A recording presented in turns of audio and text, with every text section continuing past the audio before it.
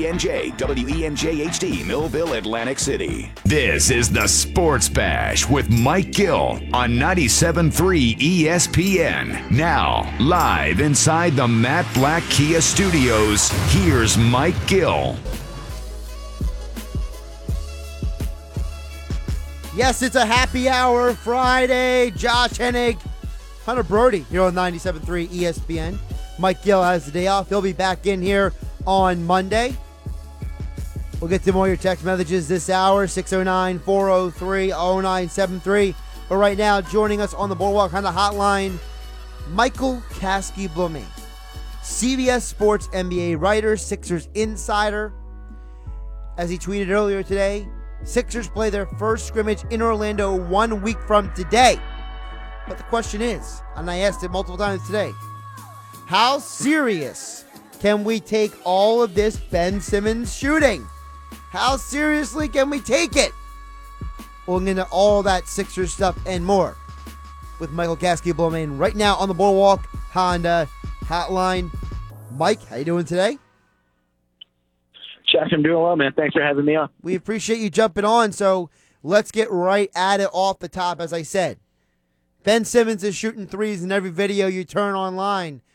Should we take it seriously?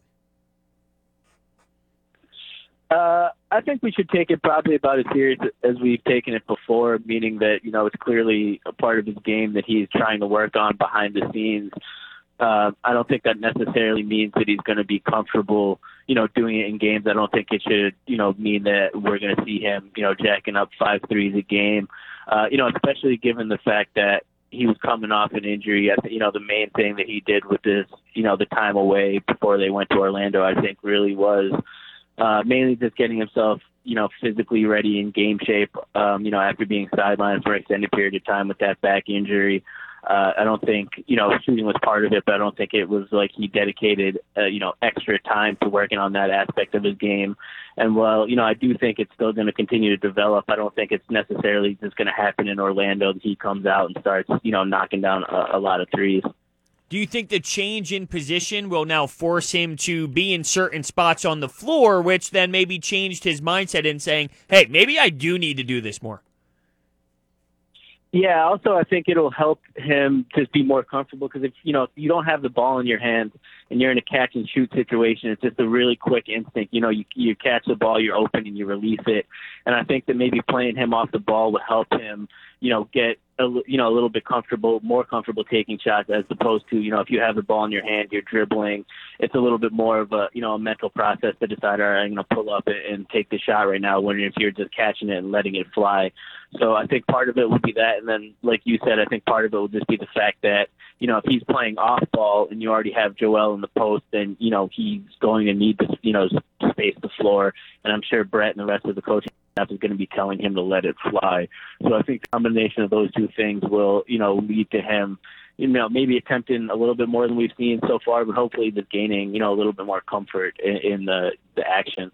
How does this move impact Joel Embiid? Because if Ben Simmons is playing the point forward and maybe sometimes he's in the corners, will that result in a double team? And then, the way I look at it as Giannis is someone who clearly isn't a great three-point shooter, but he is able to make it. Teams still don't respect him at all. So even if Ben is camped out in the corner and Joel Embiid gets doubled and somehow maybe he finds him, even though passing out of the double team is not his strongest thing he does, but even if Ben Simmons does make a couple threes, teams are still going to dare him all day long. Yeah, absolutely. It's going to be a long time until he's viewed like instinctually where players on the other team are like, oh, this is someone that we're going to have to get out on. But, him moving to the 4th spot, I think some of it, obviously in today's NBA, a lot of people like to say it's positionless. And, positions, obviously aren't as important as they once were. And although it will be a change, I don't think it's going to be maybe quite as radical of a change as a lot of people expect. We're still going to see, the Sixers are still going to emphasize getting out in transition, and that's, Ben at his best. If he gets a defensive rebound or someone else gets a defensive rebound and gives it to him in the backcourt, he's going to be pushing the ball like he always does. And then also I think you're going to see him in a lot of action at the top of the key still, whether that's, in dribble handoffs or pick and rolls. I think Brett's going to find ways where he can still utilize Ben, and I think that means, while there will be situations where maybe Shake's running a pick and roll with another player and Ben's posted in the corner, I don't think he's going to be a guy that's used consistently as, too often as a floor spacer. I think, the ball is still going to be in his hands a lot, especially in transition, and he's still going to be, heavily involved on the action. I think the main thing will be, in certain times in half-court sets, especially in postseason play, just having a guy with the ball in his hands, like in Shake it in the point guard spot that can, defenses have to respect at the top of the key. I think that's going to be the main difference, but it's not like the ball, it's not like Ben's still not going to have the ball in his hands a lot of the time that he's on the floor, because I think he still will. Michael, I'm really glad you brought that up, because when I spoke with Ben Golliver earlier this week, because he's down there in the bubble, and he said his big concern with Ben, his new position, is he doesn't want Brett just taking the ball, matter-of-factly out of his hands, because Ben Golliver feels like that Ben Simmons is one of the best ball handlers and decision makers with the ball in his hand in the open court. So it seems like, from what you're saying, that it's not that the ball is being taken out of his hands, is that some of the pressure is taken off of him to be the main catalyst of the offense. Absolutely, Josh. And it'll be situational. Like, he won't be forced in the situations where they're taking the ball out at half court and the defense is already set. It's not necessarily going to have to dump it into Ben and they're going to be able to stand 10 feet back from him. In those situations, that's when, Shake is going to be the guy that has the ball, and they'll put Ben in pick and roll situations or dribble handoff situations or other situations. But this was always technically supposed to be the plan. Like, I tweeted earlier this week that Shake Milton could be what Markelle Fultz was supposed to be for the Sixers, and I didn't necessarily mean that he could have the same ceiling. I meant that, when they drafted Markelle, they drafted him specifically to fit next to Ben as a combo guard that could both, create the offense on his own and handle the ball and take some of that pressure off of Ben, and then also play off of the ball and spot up and catch and shoot when Ben had the ball. And that's basically the role Shake's going to play. So I think, some of it is a little bit overblown because it's so, it's so jarring to hear Brett Brown say, I've moved Ben off the ball, during all these practices.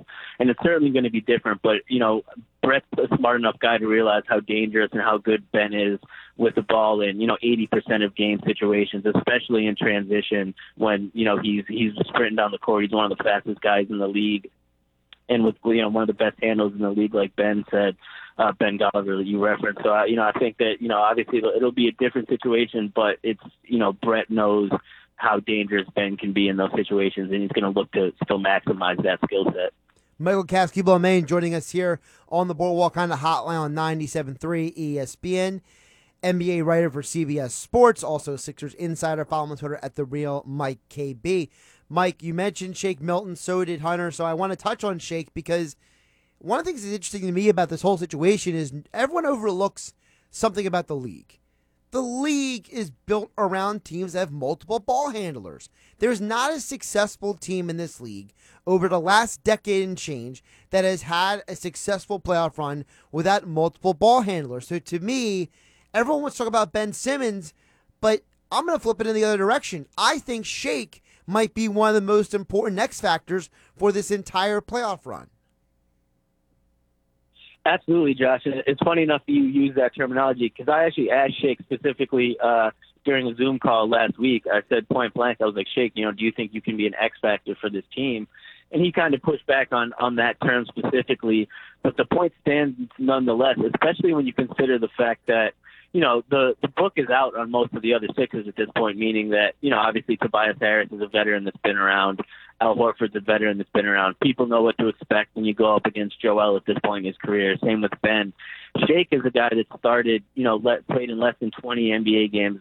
Half the teams in the league haven't even faced him yet. There's not a whole lot of tape for the teams other than those games that he was playing in right before the season was suspended. So, he's still kind of a question mark, I think, to a lot of teams in the league, as much as you can be in 2020, given all the, the technology and film that's around. And then given that, I think he's a guy that can maybe not catch guys by surprise, but just come in and when there's so much attention given to Ben and Joel and the other guys, Tobias on the team, he's a guy that can come in and really, like you said, kind of be that X factor that maybe he's not going to score 30 because the other guys are doing it, but he's the guy that can make the plays, knock down a few shots like that they didn't have before, make a couple of assists and things like that can turn the tide of the game. How dominant could Ben Simmons be as a roller? Yeah, that's a good point, Brody, and I think that has a lot. That's a big factor in Brett's decision here because in the the small amounts that we've seen Ben in that role, he's really good at it. In a couple ways, he's really good at finishing around the rim. And he's also really good in the role that something like the Warriors would do a lot with Draymond Green and Steph when they would have Draymond as the roller, but he wouldn't necessarily look to finish. He would sometimes roll and then catch it and then pass out, make like a skip pass to the perimeter to find another guy. And Ben, obviously, with his playmaking and vision and passing skills that he has, is excellent in both of those scenarios. He can, catch oops or finish around the rim or be, kind of the intermediary, secondary passer. And I think it's going to open, a lot of different possibilities for the Sixers offense that they really weren't, they were one of the least teams that least utilized pick and rolls during the past couple seasons. And Brett told us the other day on a Zoom call that, the emergence of Shake and Ben as then a roller has, allowed them to kind of include more pick and rolls into the playbook and expand things a little bit more. So I think it's going to be obviously interesting to see, but I think we'll see some more wrinkles offensively with Ben as a roller that they weren't really using before Orlando. Now, Al Horford's interesting. Joel Embiid, they're looking to get 38 minutes out of him. So how many minutes do you think that Al Horford can get?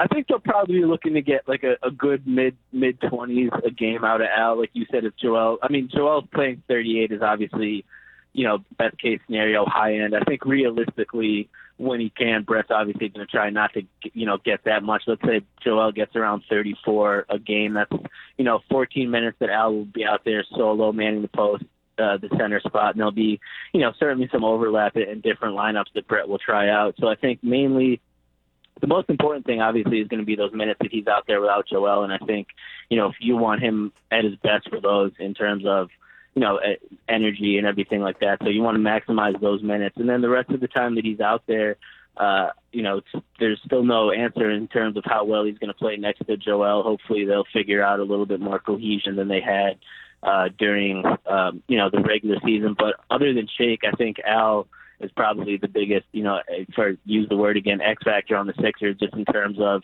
if he is able to kind of find a stride and find a role that works well for him, he could really take that team to another level. But, it could go the other way too, where if he kind of still is struggling to fit in and things are clunky with him, it could end up being trouble for the team. You mentioned about Al Horford and how the X factor he can be.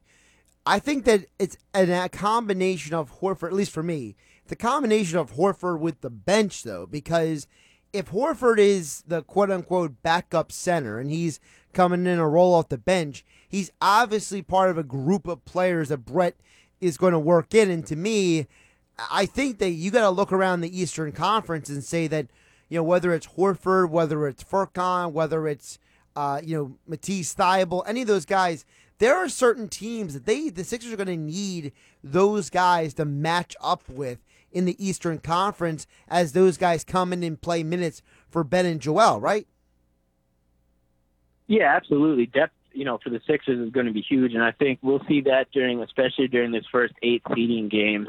I think we're going to see a lot of tinkering on Brett's part in terms of, trying to figure out the rotation behind the starting 5 and who, which units work well together, obviously outside of the first 5. I think those first 8 games will be really important to that because, obviously once you get into that postseason play, the rotation shrinks a little bit. And some of the guys, Alec Burks, Glenn Robinson didn't really get a whole lot of opportunity to get acclimated to the Sixers system, before the season was suspended. So I think it'll be, really interesting to see what groups Brett thinks work well together. He mentioned yesterday on the phone specifically that he was running a lot of Horford and Ben together with Korkmaz, Matisse Thybulle, and Tobias Harris, which I thought was an interesting lineup combination. But I think we'll see a lot of things like that up until the playoffs start, where at that point you'll probably see, the rotation slim down to 9 or maybe 10 guys. Now you just got me excited because you mentioned that Brett brought up Matisse Thybulle as a potential lineup. I love the idea of Thybulle in this postseason because you look at the team the Sixers got to match up with. The Bucks got Chris Middleton. The Celtics got guys like Gordon Hayward and Jaylen Brown. You have a team like Miami with all of their perimeter players along with Jimmy Butler, guys like Nunn and Robinson and Dragic coming off the bench. And I think Thybulle might be the key to really slowing down the perimeter threats in these playoffs.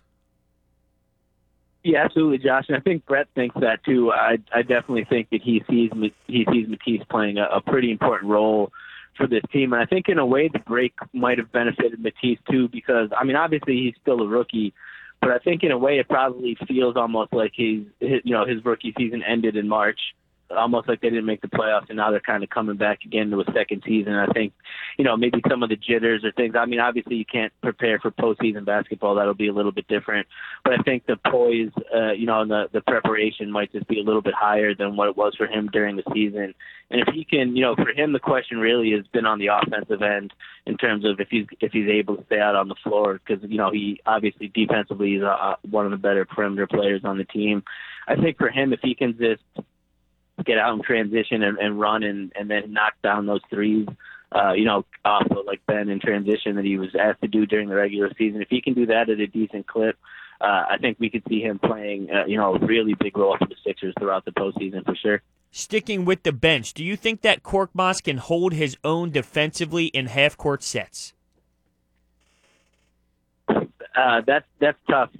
I would say yes in certain situations. I mean, obviously it's not ideal, and I think Brett will have a pretty quick leash for him in those situations, meaning that, if he's out there and he's getting torched pretty badly, he's not going to, leave him out there for too long. But I think, if not himself, the Sixers as a team obviously have a lot of good defenders, and I think the hope is that, what he brings on the offensive end, which obviously is floor spacing, something that they need, with Ben and Joel to give them that extra space. That, some of the other guys, whether it be Al or Joel or Ben, can kind of make up for, what he doesn't bring on the defensive end in terms of team defense, whether he gets beat or if they can switch quick enough, things like that. But, just like, Matisse's biggest question in terms of how much he was going to be able to play depends on his offensive output. The same could be said about Furkan defensively. If he's able to, I do think he showed some progress throughout the season. He got quicker with his hands. I think laterally he got a little bit quicker and better at staying in front of people. Obviously, he's still, you're not going to put him on Kawhi Leonard in Game 7 to win the game for you. But I think, if he can just do enough to make it decent where they can help him out, then he should be able to, get some serious time for himself out there. Michael Gasky-Lemaine joining us here on the Boardwalk on the hotline on 97.3 ESPN. Follow him on Twitter at @TheRealMikeKB, CBS Sports NBA writer and Sixers insider. Mike, you guys were just talking about Furkan, and Furkan is a topic I'm very conflicted on this because on one hand, I understand how important floor spacing is when you have guys like Ben and Joel on your team. But at the same time, I look around the Eastern Conference and I wonder, because how good this defensively the Sixers team can be, what's really more important when you're going against the Bucks, the Celtics, or the Heat, or the Raptors? Is it your defense or is it spreading the floor? So I ask you that question. What is going to be more important to beat those teams? Is it how you space the floor around Ben and Joel, or is it the kind of defense you play against those teams that present unique matchups? Obviously it's a combination of both, Josh, and I do think that's part of the reason that they brought those guys in from Golden State because, ideally, as good as Korkmaz is as a floor spacer, he's still pretty one-dimensional. He's gotten a little bit better putting the ball on the floor. But I think ideally Brett wants, would like a little bit more of a two-way player that, like you said, obviously, that can do both of those things, so you don't necessarily have to sacrifice one for the other in a series against the likes of the Bucks or the Raptors. And I think, that's why ultimately if Glenn Robinson or Alec Burks or Matisse, I think they'll have a slightly better chance than Furkan to, really kind of carve out a role for themselves in that playoff rotation just because of their ability, to get it done on both ends of the floor, where Korkmaz might be a little bit better of a shooter than any of those guys on that end. What he gives up on the other end might not, balance out. So I think, ultimately I think it might be a little bit more important to have the spacing around those guys offensively, because no matter what, if you have Ben and Joel and then a couple other solid guys out there like Josh and Matisse, you're gonna have a good defensive team and they're gonna get stops. I think the Sixers, especially down the stretch in like playoff series the past couple of years, they've faltered more on the offensive end. They had long droughts of time where they can't score, and that's where Ben's difficulties with spacing the floor really gets magnified, and where Joel has kind of struggled with taking care of the ball or handling double teams and things like that. So I think they're a little bit ahead defensively at this point of where they are. So I think, if you had to pick one, I would say a little bit more toward the offense, and that's why I think Furkan will get a chance. But ultimately, I wouldn't be shocked if one of those guys, that's a little bit more of a two-way player, edged him out in the rotation. All right, Josh and I were having some fun today with this conversation, so I want to get your opinion on it. Do you think Larry Bird would dominate in 2020? Yeah, I do. I mean, dominate in terms of would he be the best player in the league? Probably not. No. Would he be an all-star level player? No. Here's the deal, Mike. So the topic came up out of nowhere about older players playing in the modern league, and my point is that to me, Larry in today's game is a better version of Dirk. Dirk won a league MVP. I think Larry's got a higher basketball IQ. I think that Dirk is not the most athletic dude in the world. I think Bird would be a better version of Dirk. And I think that, if Dirk was able to win a league MVP and have a long career, then Larry with modern medicine would have just as long as a career, whereas Hunter and Darryl Reynolds extremely disagree with me. Yeah, I said maybe a little Spencer Hawes. Spencer Hawes. Wow. That's I'm kidding. I'm definitely kidding. That's a little disrespectful right there. No, I agree. I don't think Larry Bird would be the best player in the league by any means, but I do think that he would be, an all-star, potentially MVP level player. I think at this point, Larry Bird almost gets a little bit underrated because people tend to lump him in terms of being a guy from the 80s that might not have been, the most athletic or anything like that. But he did a lot on the court in terms of, obviously, but he was a great passer. He could get out in transition, good rebounder, obviously probably the first really prolific three-point shooter. So he has a type of game that would translate well to today, given the fact that he could space the floor and also get to the rim. And then Josh, like you said, with, a big problem with Larry was his back starting to break down, early into his career comparatively to guys that play today. And you would think that, he probably wouldn't have built that fence for his mom or that brick wall or whatever he did in the 80s that blew his back out under the supervision in today's NBA, and he'd be able to stretch his career out a little bit. So, yeah, I mean, I still think he would still be Larry Bird today. That's what I was saying. In today's world, Larry Bird isn't paving his mother's driveway for her. He's paying someone else to do it. Right, yeah. I definitely don't think the Celtics would let him, go blow his back out doing something like that in the offseason. All right, Mike, really quick. So let's try to find some consensus here. Name a player from the 80s or 90s who was a star that you look at then and say, that dude couldn't survive in today's game. Like some star level player then. A star from the 80s that couldn't survive in the game today? Yeah. Oh, man, that's tough. I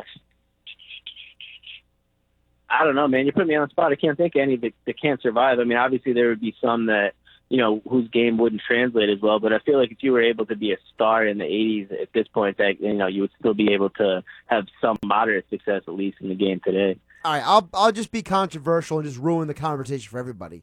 I don't think Mo Cheeks is a starting point guard in today's NBA. I know Sixer fans love him, but the dude, literally the only thing he did was dribble, pass, and play defense. He couldn't score a lick. Yeah, that's a fair consensus. I guess in that vein, it would be tough to. It's just always tough to compare players across eras. Brodes, you agree, disagree?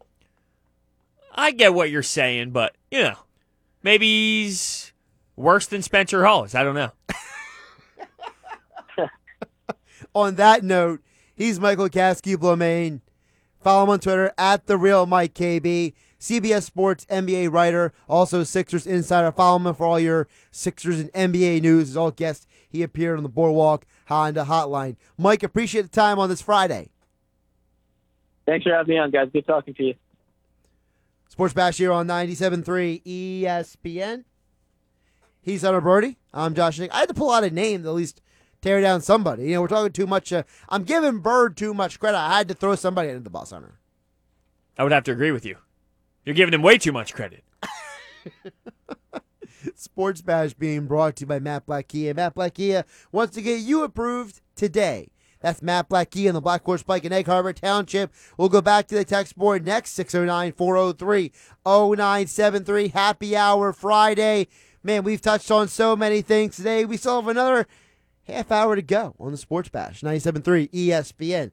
Josh Hennig, Hunter Brody, hanging out with you. The Flyers are in the NHL playoffs, and when the NHL returns to the ice, you can listen to all the Flyers playoff hockey action. He scores! On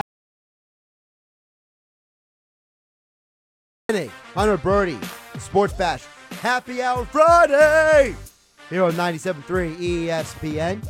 Text board is open, 609-403-0973. If you want to throw in some more Ask Bros and Josh questions, I got it right that time. On Fridays, Mike Gill won't be here. They won't be here next Friday. So, we're going to keep a lot of the segments the same when Mike's not here. Headlines, Ask Josh and Brodes, or Brodes and Josh, or whoever you want to delineate. I don't really care. We're all just having a good time here on a Friday, right? Absolutely. I'm thinking about that drink I'm going to have when I get home. I was going to say White Claw, but I might go Stella Artois tonight. Ooh, I like a good Stella Artois. I like a good Stella. Now, here's the thing. They're in a can. See, I was just going to ask you that. See, I'm not a can guy. Now, I will say, for Stellas, I think bottle is better, because this is my first time going Stella can, and I do taste a difference. See, I like the bottle because I feel like there's a crispness with the bottle that doesn't come from the can at times. I understand that certain breweries, they only make them in the can, so I can't really speak to what they taste like. But if you ever go to one of those, if you actually go to a local brewery here in South Jersey, how are they serving you the beer? It's in the draft in a glass. Yeah. So a lot of times my experience with the beer, with the first time I try it, is the tinge on a glass bottle or a glass container. So to me, there's a degrading of a quality when you go to the can. I don't know if the degrading is that high. I think it's more of a mental thing, really. I do think it's like a placebo kind of when you look at these bottles or these beers in certain atmospheres. Does that make sense? I can't agree. I don't think it's placebo. I think there's a genuine difference between how it comes out of the can, how it comes out of a bottle or a glass. If I poured you 3 glasses and said, this is draft, this is bottle, this is cans, without you knowing, I think you'd have a tough time. You might taste a little bit of a difference, but I don't think you'd be able to be like, okay, that's glass, that's can. You will taste a little bit of a difference, don't get me wrong, but I think it'll be tough. But like I said, I drink my drinks based on enjoyment, not based on, let's get crunk. No, but I'm not that guy. I know you're not that guy, but I still think it's like that low-cal IPA that Gill brought in the other day. One of the reasons why I think it's good is it's a poundable IPA. So I do think that it's important to throw into the equation how poundable some of these beers are. You've never had that in a bottle or draft before. No, that's true. So you don't know if it would be better or not with the other option. That's fair. But overall, in terms of poundability, when we're talking about, because you say about the taste and whatever, I think poundability should be involved in the conversation. Yes, there is a delineation and a value to how much you can consume. For example, wine is not a poundable entity. Now, if you want to some, it might be. Well, it depends on your emotional state of being. But typically, You're not drinking an entire bottle of wine in one sitting, 9 times out of 10. Yeah, there is that one time that you're like, this is really good, or you're just off and you don't have a care in the world. But, other times, usually, you're drinking the wine and you might get through half a bottle, then you take a nap. I think the bottle of wine in one sitting is very much in play. It's in play, but it's not a go-to. Whereas a 6-pack, it's a go-to. You don't think the bottle of wine is a go-to? Listen, I've been the guy who had the whole bottle in one sitting, and I've been the guy who hasn't had the bottle in one sitting. And it's a state of mind. And it's the bottle, too. Some bottles, you're like, this is incredible. You can't put it down. Other bottles, you're like, I have my fill for the night.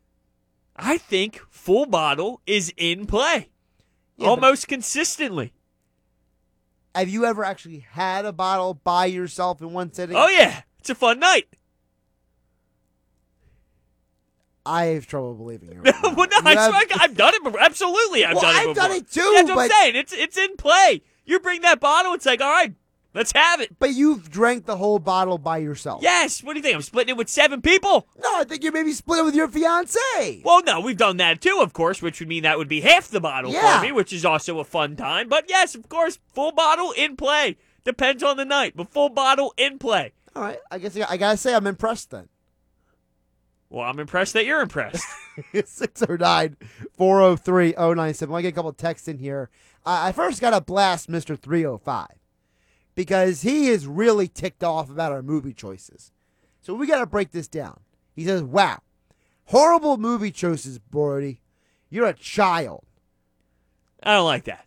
See, now I did say that before I mentioned my favorite movie. I said people will probably be upset because in terms of production and directors and actors, way better out there. Yeah. But I don't think I should be claimed a child at the age of 25, may I add, just because that The Sandlot is a movie that I think is the best movie out there. To me, the question is, what's your favorite movie of all time? Right, and he asked... Not what do you think is the greatest movie of all time? Right. This is a personal preference choice. This is not we're going to the Oscars, we're voting on what's the best picture in 2009, okay?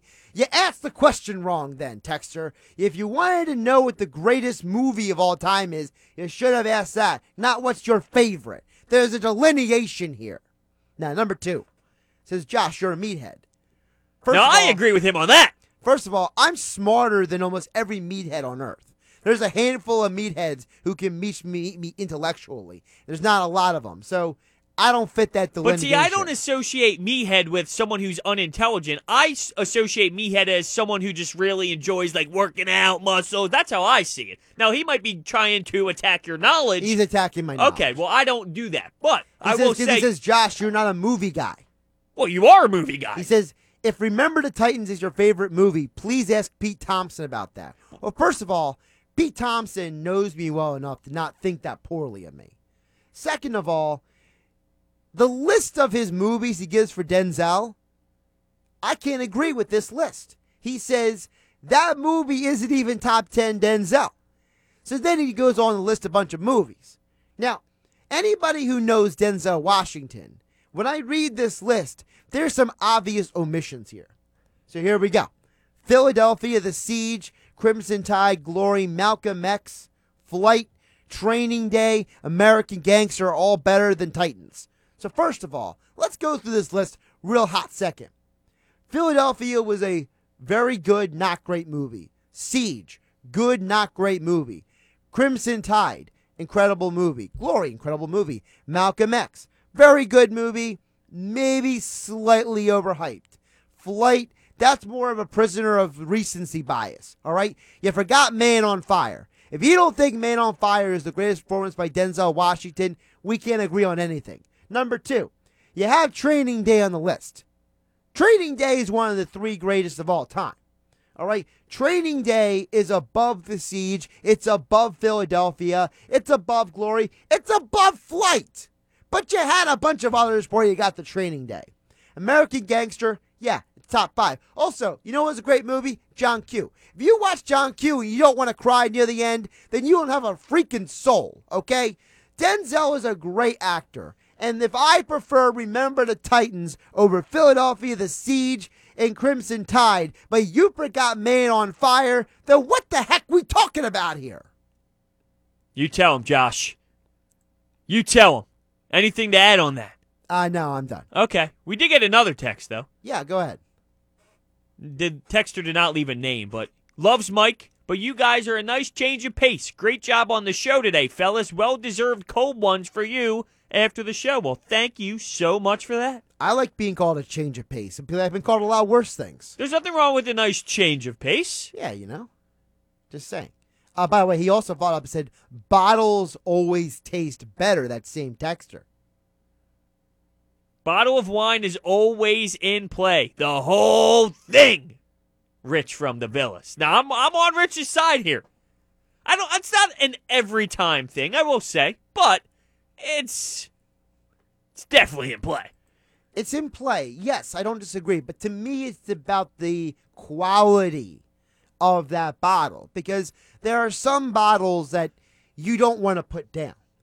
There are other bottles you're kind of having to push yourself through. Like, for example, I have the Vivino app. But the Vivino app is the wine version of Mike Gill. What's the Gill's app? Oh, with he the does beers? the beer one. I forget the name off the top of my I head. have the wine version of the beer app that Gill does. And for me, I've at this point rated, I think, over 60 wines, okay? So I'm pretty deep down the rabbit hole when it comes to the wine bottle. And to me, there's three kinds of wines. There's drinking wines, there's food wine, and then there's whole bottle wine, okay? So to me, it depends on the kind of wine. There's some wine that once you start drinking it without the food, it loses a little bit of the fun. It loses a little bit of the crisp. It loses a little bit of the flavor because it's not meant to be drank without the food. There's other wine that you don't need the food. It's that great. It's that awesome. And then there's other wine that's even better than that you just can't put the bottle down. So I understand the bottle is in play, but it's not always in play. But I think the ones that you talk about that need food, if you drink enough of it first while you are having food, or let's be realistic, even if you drink it without the food and you realize, this would be a lot better with food, by the time you're halfway done that bottle, it doesn't matter. Full bottle, back in play, because you're already in the mode of pounding the glasses. Yeah, but see, I'm not a pounder by That's nature. right. This goes back to the not being a pounder. That needs to be in play. A couple things need to be in play when it comes to that, which I'm surprised, because I remember about last summer, you were talking about all the time how you would make a lot of drinks, you would hang out, and you would do it until you fell asleep at night. Well, I mean, that's because I'm at home by myself. I'm a single. But I would associate that with being a pounder. You just casually sip those until you get too drunk and you fall asleep. Well, no, I just drink until it's all gone. Then I fall asleep. Well, I think that means you need to get more. Well, I might have money to buy more. I think you have money to buy more. Or maybe I don't want to go out and get more after I've already been drinking. How about that? It should be planned properly before you start Sometimes executing. you don't plan for things. Sometimes you're in the middle of a binge marathon and it's What marathon? Tell me what marathon got you to start going after it. Okay, well... The Brady Bunch? No. Not the Brady Bunch? No. The Golden Girls? What gets you going, Josh? I want to know what gets you going. So... one of the shows I have been consuming since the start of the pandemic has been the show Lucifer on Netflix. And it was recommended to me by somebody else because they said to me, considering the types of shows you like, Josh, you might be interested in this. And I said, okay. It's a show that's binge-worthy. It's a show that you don't just watch 1 or 2 episodes. You typically consume about 5 to 10 episodes in a shot. All right? Another show that's very binge-worthy is The Blacklist, which is also on Netflix. It started on NBC, but every time the season's done, the next season's put on Netflix, right? It's a show that you don't just watch 1 episode, because the character of Raymond Reddington is that incredible. He is one of the best antagonists I've ever seen on the show, because he's not the protagonist. He's not the hero of the show.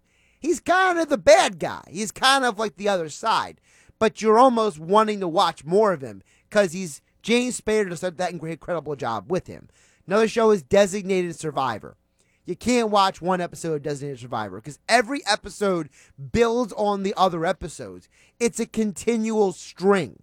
Yeah, but It's you a watch continual these flow. shows and it makes you want to booze. That's what I'm getting at here. Well, While no, watching these shows, you sit there and go, I think it's time for a drink. No, it's that you start with one drink and you're so involved in watching the show, you're not tracking how much you're drinking. And that kind of relates to the conversation where the bottle should be totally, if you're going to watch that many episodes and you're so focused on the show you casually keep drinking these bottles of wine, that bottle of wine should be demolished by the time you're done watching the show. Well, first of all, if you don't have a great bottle of wine, you always need to buy more than one bottle. That way, if the bottle that you're drinking that you ate with the food is not maybe lasting as long on the palate, you put the cork in and you switch to a new bottle, and then you down that bottle. Do you go glass of wine with every meal at home? When No. you eat at home, you go glass of wine no matter what? No. Okay. Has to be right time, right place? Situational. Situational. Yeah. How- Wait. Tom from the Villas agrees with me, kind of. Whoa. What do you mean, kind of? He says beer stays colder longer in the bottle, in my opinion. I'm not anti-bottle. I actually prefer bottles at times, like the Stella Artois. It's like, okay, I had a can of it. I prefer it in a bottle. But I'm just rocking it. You know, I don't really care. To be honest with you, the distinct difference, it doesn't bother me. I like them either way. Stephen Marmora says bottles always taste better. Personal preference. I think now, here's the thing. That's where I agree with you. It's a personal preference. My personal preference is bottle or draft. It always has been. It always will be. Yeah, but see, for example, a Miller Lite. I like a Miller in a bottle, but the can, I don't know. For some reason, the can, it just flows out the can. Nope. It tastes good. It's a I fine can't- Pilsner. It wouldn't lie to me. It says it right there. I mean, it's mwah. Nah, I can't do the can. You won't even do the can. Unless the can is the only experience I have with that drink. Like, for example, when Mike brought you the IPAs. If that's the only experience you have with that IPA, then you don't know anything else. Well, what if I said, Josh, come on over, and you came over, you hung out, and I had a cooler in the back. And in that cooler, it was 10 different beers, all in cans. Are you not going to drink because they're all in cans? No, I'll still drink. Okay. But if I had a choice. Okay. So you won't be out if it is canned. Listen, I'm not the guy who shows up and you offer me something. I'm like, can't do it to the can. I'm not a snob. Well, hold on. Now you know it's going to be all cans. Do you now come in with a 6-pack of bottles? Like, hey, thank you so much for having me. I'm not a big can guy. I brought my own bottles. Well, there's a difference between being BYOB and me showing up and you saying, hey, Josh, I got a fridge full. I want you to partake. That's the only way I invite my friends over. Fellas, come on over. I got plenty of beer. Come hang out. Do you show up with the bottles knowing that they're probably all going to be cans? Not okay. Let me delineate this because there's a delineation here. If you tell me, Josh, I have a fridge full, I want to share, then I'm probably not bringing anything because you're basically telling me don't bring anything. That's exactly what I'm telling you. But if you tell me, Josh, bring something, then I might bring something. That's more my speed. Okay, and that's totally fine. I just didn't know if you were so anti-can that if you knew cans were going to be there, I'm out. I'm not crazy, okay? Whoa. Unique and crazy. Maybe that's in play. Two sides of the same coin? Yeah, there you go. Okay.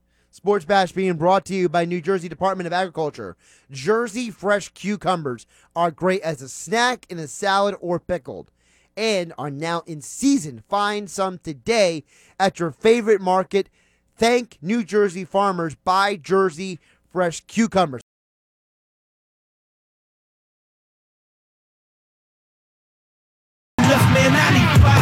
Number 5 will always love you. I got 5 on it. 5 times. Now can you dig that? 5 questions. Before we get to the 5 questions, just want to let everybody know, Mike Gill will be back in on Monday.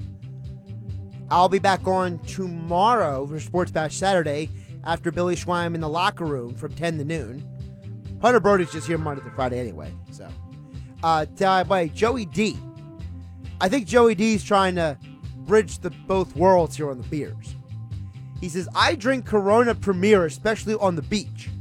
I can pound a can, and it stays cold in both if you have a beer huggy. So what Joey D is saying is, doesn't matter if it's a can or a bottle, if you got the huggy, it stays cold. Yeah, see, I'm not anti. I go koozie. I call it the koozie. I'm not anti-koozie, but I don't know. You know who's big on the koozie? Who? The PT. PT's a big koozie guy. Big, huge. Huge koozie guy. Massive. All right, we'll start with number 1 here for the 5. Are you a koozie guy? Depends on the environment. Depends on the environment. So on the beach, you'd go koozie. Yes. Would you bring the koozie knowing that, like, hey, I'm on the beach, I got to bring my koozie? Yeah. See, the koozie is never in my mind. It's part of the package. Here's my thing to you. Drink the beer faster, it won't get warm. Question number 2. I asked Gil this the other day. What's your sports number when you were playing? Did you have a number that you always went to? No, Okay. because here's the thing. I was the scrappy player. I was never the star player. Nothing wrong with that. So I was the guy who only had a handful of numbers to pick from. So I had a run there where I was always number 5. I guess number 5 wasn't Donovan. but 5 wasn't popular. Number 5 will always love you. So there was a run where like the 5 was the only number available in a lot of sports. So I felt I just was consistent. I could see you as a 5. But then at one point, then I became a 31. Oh, what the hell? Because 31. That's so Josh. Because 31 was available. That's so Josh. All right, I don't know how this is going to go, so I'm going to ask you. And I feel like your answer is going to be I don't have one, and I'm going to be disappointed. Your Chick-fil-A order. All right, my Chick-fil-A order is the regular chicken sandwich. I don't do the deluxe. Pickle? I love the pickle. Good. I'm so happy you said that. But it's also the Garden Market salad. Okay. I like both. I like Okay. to have 2. If I'm going to go all in on the Chick-fil-A for a meal, I get 2 chicken classics and the Garden Market salad. Okay, you're missing out on the large fries. Man. I Favorite can do without. Favorite wine. If I'm going to go favorite wine, it's always a Cabernet Sauvignon. I tend to like a lot of the Washington wines right now. I'm finding the Washington Cabs have a lot more balance and depth to it. Okay. Do you have a favorite wine? It's actually Josh. I like a nice bottle of Josh. The Josh brand. Yes. All right, you confused me there for a minute. He's Hunter Brody. I'm Josh Hennig. Have a great week. South Jersey's favorite sports show, The Sports Bash.